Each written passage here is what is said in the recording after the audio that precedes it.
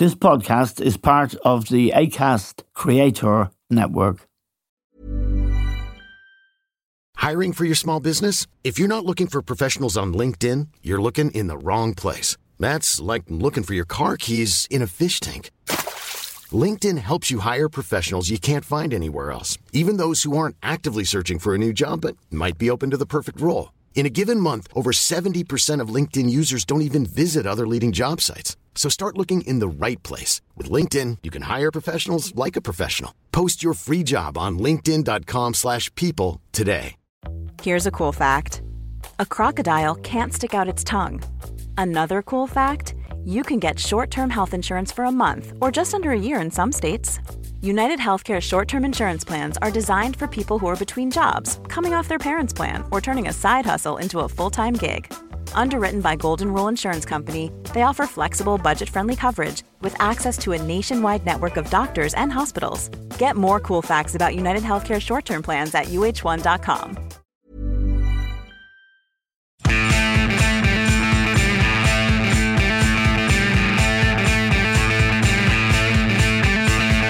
Hello and welcome to The Stand with Eamon Dunphy. Now, not surprisingly perhaps, there has been a serious setback for the Republican-controlled Congress. The Speaker of the House, Kevin McCarthy, yesterday made what might be described as ignominious history when he became the first Speaker to be ousted by a vote of the House. This is the first Speaker since, I think, 1910 to be ejected. He was ejected by a coalition of 8 extreme Republicans and the Democrats. It was a proposal made by Representative Matt Gaetz, who's also a Republican from Florida. He is extreme right-wing, and he triggered this motion. McCarthy is gone, and effectively the House has no Speaker and can't do any serious business. We're joined from Washington now by Niall Stanish, Associate Editor of The Hill, a very respected Washington newspaper, and White House columnist for The Hill. Niall, I use the word surprising, but McCarthy's position was precarious from the beginning because of a deal he did that seemed rather crazy. Can you explain to us what the deal was and why they got rid of him? Yes, the deal was that as a concession to win the speakership in the first place, he allowed any one member of the House of Representatives to bring what is technically known as a motion to vacate before the House. A motion to vacate is a motion to boot the Speaker out, and you don't need to nominate any alternative. It's an up or down, yes or no vote on whether the current Speaker should continue. Mr. Gaetz, who you've already mentioned, brought forth that motion. He got 7 Republicans allied with him. The maths in the House of Representatives is pretty tight, so those 8 total Republicans plus the Democrats were enough to get rid of McCarthy. To your point, Eamon, briefly about how tentative or precarious McCarthy's position always was, he had become Speaker in January, and the deal that we just mentioned was necessary because it took him 15 rounds of voting to secure the majority needed to become Speaker. It took him that long because those hard right members, the Matt Gaetzes of the world and others, were so sceptical of him. They don't see him, I think, as one of them. And so he had to make all sorts of contortions and concessions to get their acquiescence in him becoming Speaker in the first place. Yeah, one vote enough. It was a crazy arrangement.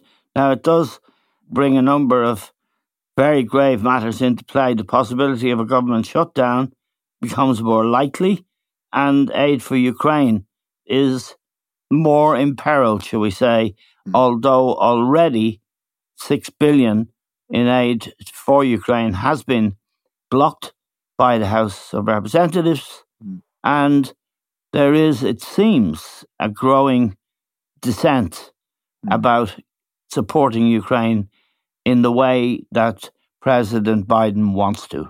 There is, yes. And while presidents have quite a lot of leeway in terms of actual wars in which America is directly involved and, interventions elsewhere, the fact of the matter when it comes to Ukraine is Biden needs Congress to provide the money, or to at least give permission for the money to be provided. And this is one of the major divisive issues at the current time. The $6 billion you're referring to, Eamon, was something that the Senate was willing to agree to, and the House was not. The House having more of a hardline right-wing Republican membership.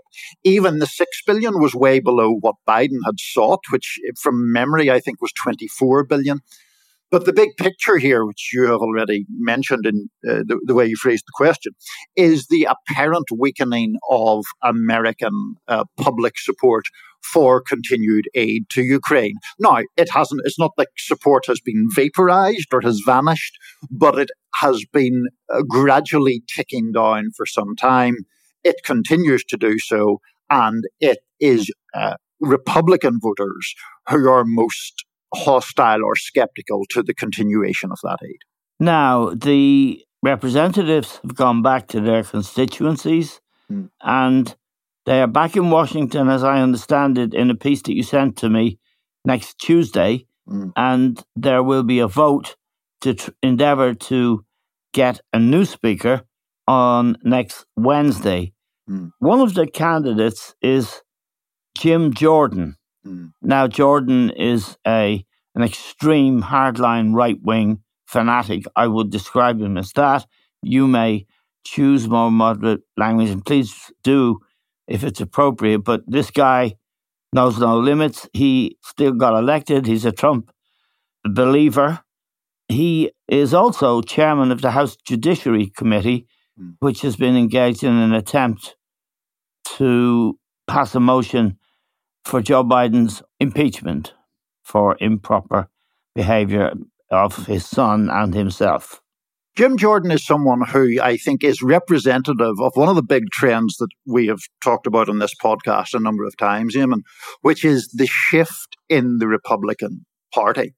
Before Donald Trump ever came on the scene, politically speaking, Jim Jordan was seen as a fairly fringy kind of figure, very belligerent in his rhetoric, but more to the point, just on the sort of Tea Party wing, as it then was, of the Republican Party.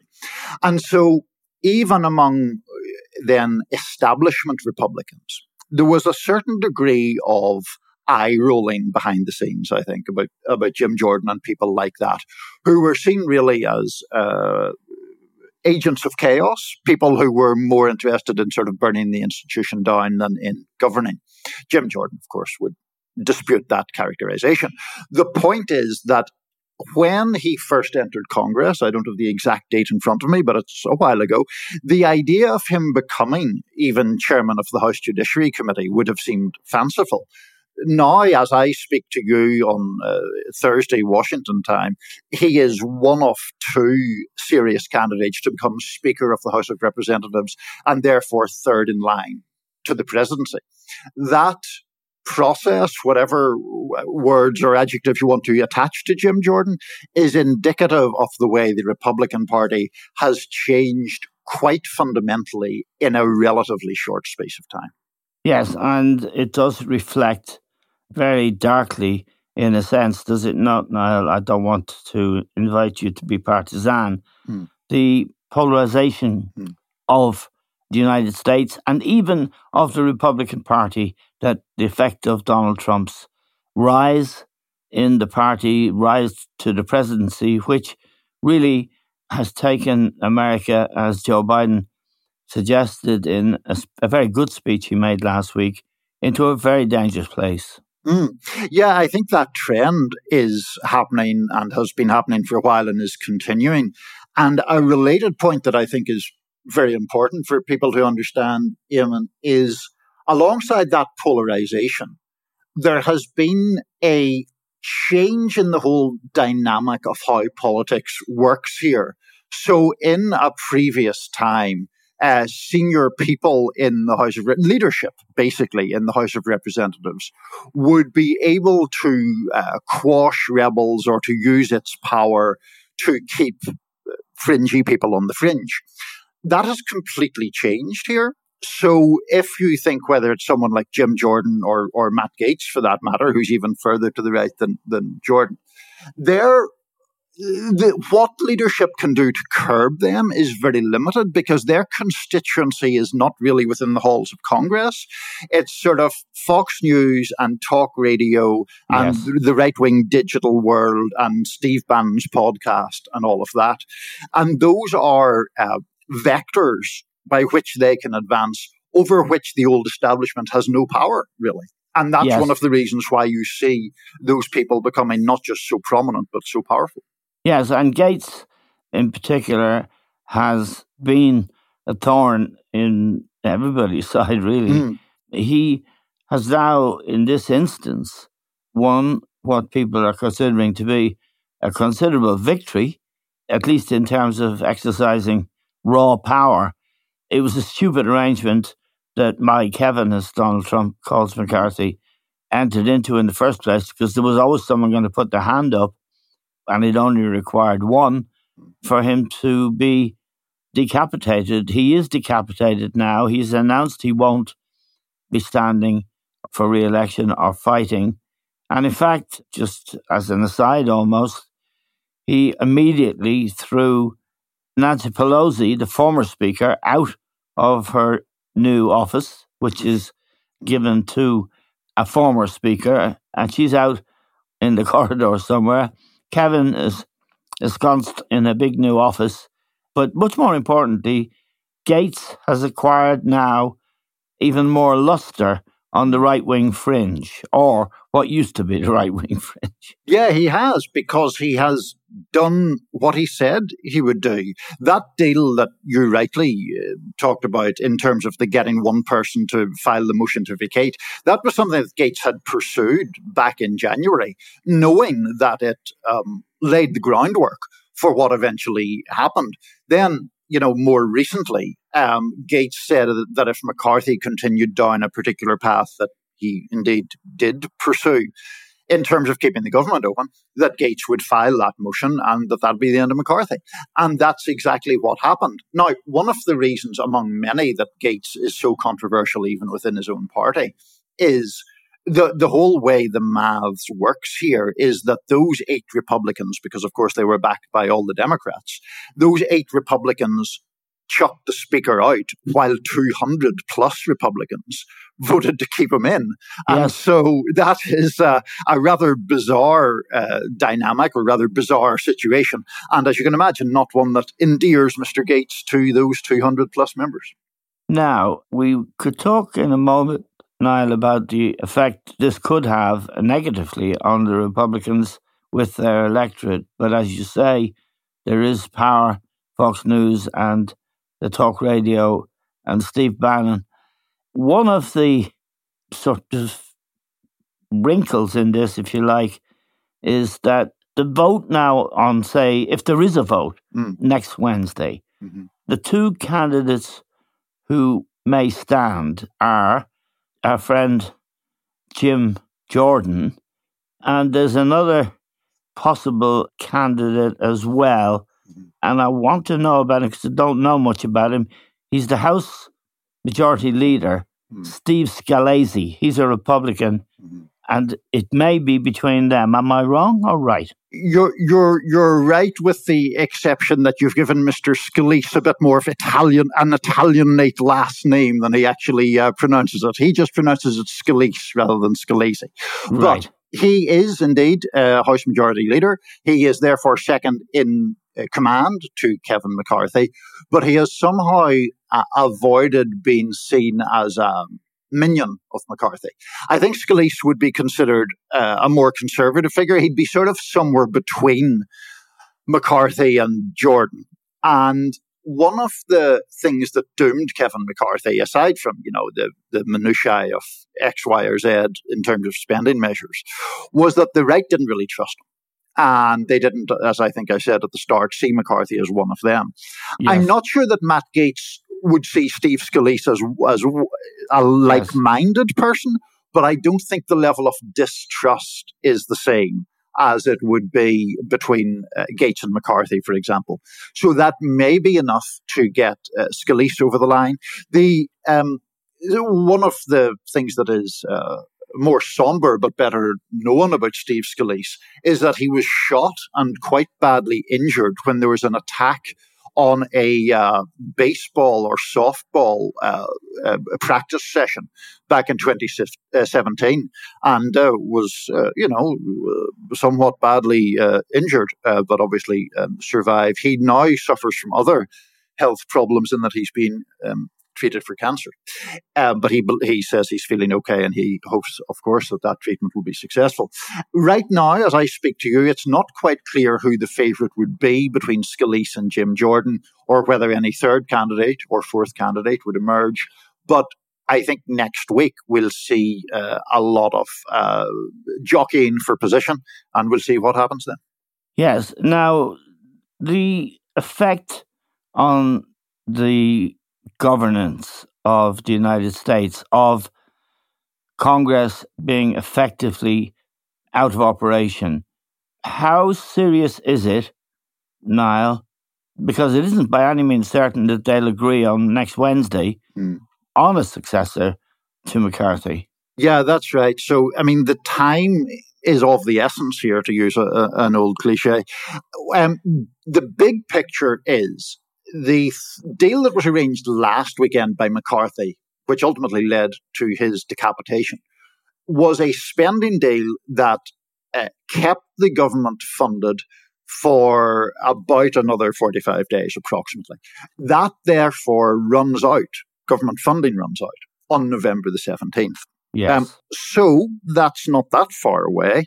It is anticipated that there would need to be a grand bargain arranged by then. And what we have at the moment is the House of Representatives burning a week off the clock, essentially, because the temporary speaker or caretaker speaker, a man by the name of Patrick McHenry, has no real power other than to facilitate the election of a new speaker.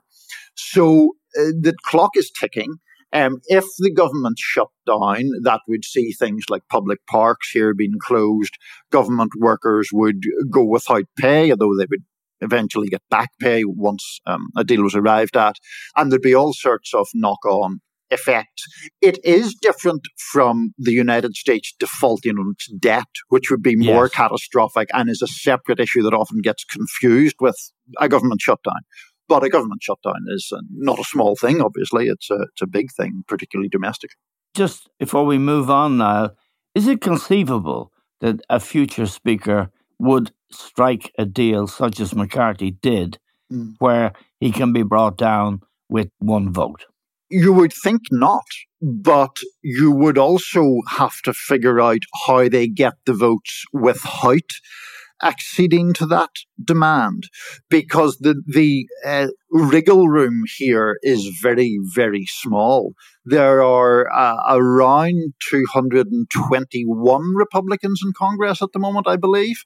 You need, because there are two vacancies, 217 votes to be elected Speaker. So you don't need that many holdouts before you suddenly find yourself having to make very peculiar deals. So we'll see how much candidates for Speaker are willing to give up in order to secure the support or the acquiescence of that right-wing rump. Burrow's furniture is built for the way you live. From ensuring easy assembly and disassembly to honoring highly requested new colors for their award-winning seating, they always have their customers in mind. Their modular seating is made out of durable materials to last and grow with you.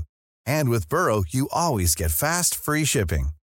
Get up to 60% off during Burrow's Memorial Day sale at burrow.com/ACAST. That's burrow.com/ACAST. burrow.com/ACAST. I'm Sandra, and I'm just the professional your small business was looking for. But you didn't hire me because you didn't use LinkedIn Jobs. LinkedIn has professionals you can't find anywhere else, including those who aren't actively looking for a new job, but might be open to the perfect role, like me. In a given month, over 70% of LinkedIn users don't visit other leading job sites. So if you're not looking on LinkedIn, you'll miss out on great candidates like Sandra. Start hiring professionals like a professional. Post your free job on linkedin.com/people today. Many of us have those stubborn pounds that seem impossible to lose, no matter how good we eat or how hard we work out. My solution is PlushCare. PlushCare is a leading telehealth provider with doctors who are there for you day and night to partner with you in your weight loss journey. They can prescribe FDA-approved weight loss medications like Wegovy and Zepbound for those who qualify. Plus, they accept most insurance plans. To get started, visit plushcare.com/weightloss. That's plushcare.com/weightloss. Quality sleep is essential. That's why the Sleep Number Smart Bed is designed for your ever-evolving sleep needs. Need a bed that's firmer or softer on either side? Helps you sleep at a comfortable temperature? Sleep Number Smart Beds let you individualize your comfort, so you sleep better together. J.D. Power ranks Sleep Number number 1 in customer satisfaction with mattresses purchased in-store. And now, save 50% on the Sleep Number Limited Edition Smart Bed for a limited time. For J.D. Power 2023 award information, visit jdpower.com/awards. Only at a Sleep Number store or sleepnumber.com. Now, an interesting sidebar to this is that after January 6th, Kevin McCarthy stood up in the House of Congress and said that he would have nothing more to do with this outrageous character called Donald Trump. He was finished with him. 1 week later, he was in Mar-a-Lago kissing ass and seeking to make up, which Trump agreed to. And he has more or less been, like many Republicans, an instrument of Trump. Now, when this erupted, this threat to his speakership, Trump, of course, has business of his own in New York, which we'll come to in a moment. But when asked about Matt Gaetz's attempt to assassinate McCarthy's speakership, Donald Trump said, well, they're both good guys. I don't have any real preference. It is a good example, isn't it, of Kevin McCarthy's gutlessness, but most importantly, of Trump's obsession with his own business rather than any kind of loyalty to his Kevin. Yeah, I mean, there's just an extraordinarily long list of people who have gone to great trouble, to great damage to their own reputations, I would say, to sort of comport themselves with Trump's wishes.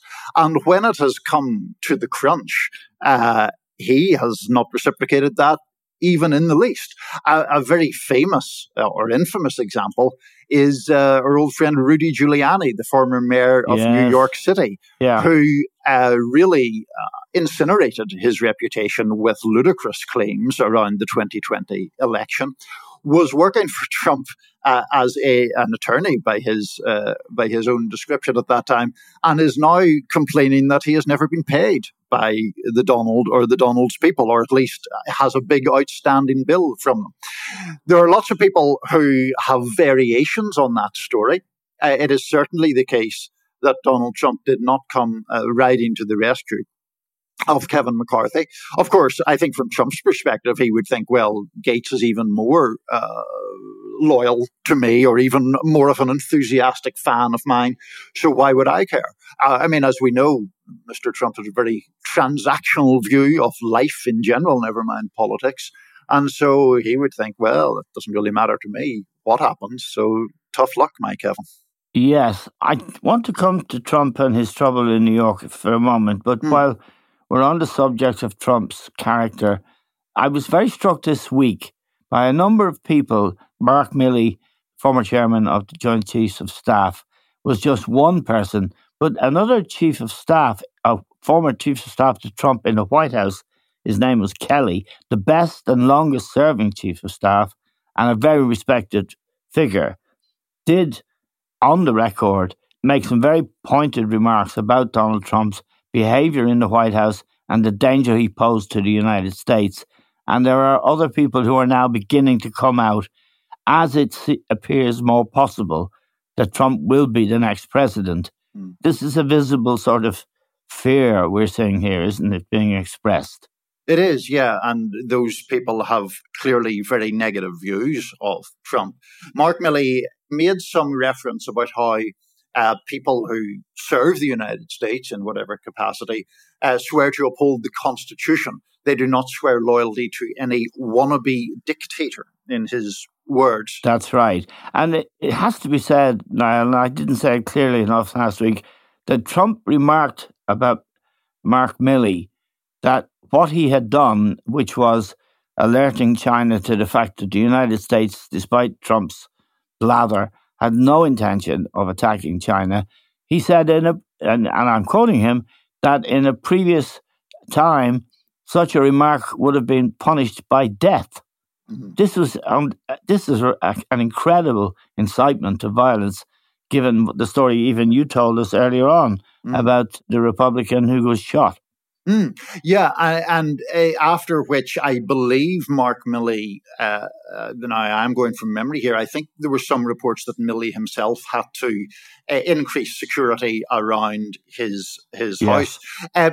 To be fair, and before any of your listeners jump on us for not giving the full story, the shooting which injured Steve Scalise was from a left-wing person, a very extreme left-wing man. But nonetheless, the atmosphere is one that is clearly very toxic.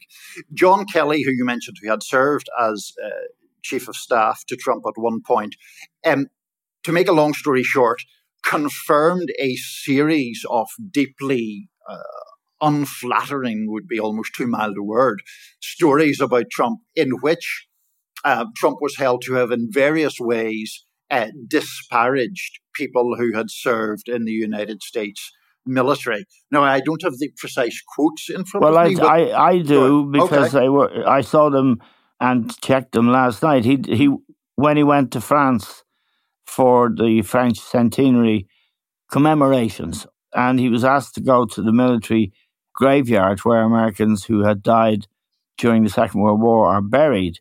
And he did go. He looked at the graves and he told the people who were with him, and one of them, I think, was Kelly, that these guys were fools and suckers. Why did they die? What was in it for them? That's the exact quote. That is absolutely unbelievable. And there are many versions of that told by different people of him actually refusing to go and pay his respects to dead members of the armed forces in the United States, which, of course, they are really and traditionally have been revered by the people, and particularly in public, revered by the president. Absolutely. And the other very personal element in all this is that John Kelly himself had a son killed in action in Afghanistan. His son was a Marine who stepped on a landmine in 2010 and was killed. So for that, for him to have either been witness to or heard those kind of comments from a then sitting president of the United States, it's not really surprising on a human level that John Kelly appears to hold Trump in some contempt. This is grave, isn't it, Niall? I mean, this is not something that one can excuse or explain or attribute in any normal way to a normal human being and to somebody who is favourite to be with the bookmakers, to be the next president of the United States, because the candidate he'll be facing is very old and very frail. This is serious stuff. Just while we're on Trump, he's involved in a trial in New York where he has already been found guilty. It is a civil trial, not a criminal trial. He's been found guilty of fraud. He's appealing it. The appeal is likely to take 3 months. And he has been attacking the judge and the Attorney General in New York in the most disparaging way, using appalling language. And yesterday, the Attorney General came out and she said, effectively, I will not be intimidated by former President Trump. The Donald Trump show is over. It was quite a dramatic way of putting it. It isn't over. As things get worse for him in the courts, we're getting a glimpse inside what is supposed to be the soul of a human being, and it's not very nice. No, I mean, certainly those attacks are quite extraordinary and would clearly draw sanction if any anonymous private citizen made such attacks on a judge or the court or the Attorney General or anyone else. The judge in the fraud case has in fact issued a de facto gag order against Trump, which Trump appears to be inclined to ignore. It does not appear to have curbed the attacks that you mentioned in any significant way at all. The other point, I suppose, Eamon, is just, as you say, it is a civil trial. So, it's good to be clear about that. It's not a question of Mr. Trump going to jail in this case, but the degree to which it shines a light on his business dealings and business practices is itself revealing, I would say, including... His defense I'm sorry to interrupt you so much. His defense appears to be, look, everyone does it. More or less. Yeah. I mean, his defense is that some of these forms that he signed or that his representative signed had disclaimers attached, so it didn't really matter if it was untrue. There's another case, or there's another argument made by his legal team that, well, these things are all subjective anyway. The difficulty that it's all subjective anyway stuff runs into is elements that are just like not subjective at all, including the fact that he claimed his penthouse in Trump Tower in New York was approximately 3 times as large as it actually is, for the sake of boosting up its value and therefore being able to... 10,000 square feet was the real number. On the form he gave to the bank, who was seeking money from, he put 30,000. Exactly. I think exactly. Doesn't everybody do that? Anyway, just a final thought, Niall, your thought, not mine, because I've been interrupting you too much today. This is not funny, is it? This is the United States in a deep crisis. If you're looking at it from Moscow or indeed from Beijing, you're absolutely gleeful because it looks like they're going to give up on Ukraine, which is a victory for Putin, and were China to invade Taiwan anytime soon, and they may well decide to do so, I don't think could the United States, I should ask you, could the United States summon up the required consensus to deter the Chinese? It's doubtful, I would say, at the moment because of the divisions that we have been talking about. I think that is a really important point about how heartened and gleeful American adversaries would be, not just because of the Ukraine issue in isolation, though of course that's important, also because of the degree to which this toxicity in the political atmosphere of the United States is really having a sort of a paralyzing effect on its capacity to do anything very effective. Yes. And, without starting us off into a whole new discussion at the end of this particular show, Joe Biden's argument at the start of his presidency was that it behoves the United States to prove that democracy still works better than the more autocratic style of government that we see in China or Russia. And that argument becomes more difficult to make when, the government is regularly on the brink of shutting down, when the population is at each other's throats, whenever a large, as we have said many times before, a large number of people on the Republican side do not believe that the incumbent president was legitimately elected. All of those things together, I think, would fuel the kind of glee that you're talking about. Okay, Niall, as always, it's a pleasure to talk to you. Forgive me for talking too much. Thank you very much for joining us today. From Washington, that's Niall Stanish, a brilliant journalist who has been a mainstay of this podcast. We're very proud to say since we began. We're grateful to Niall, to all of you for listening. That's all we have time for now. We'll talk to you soon.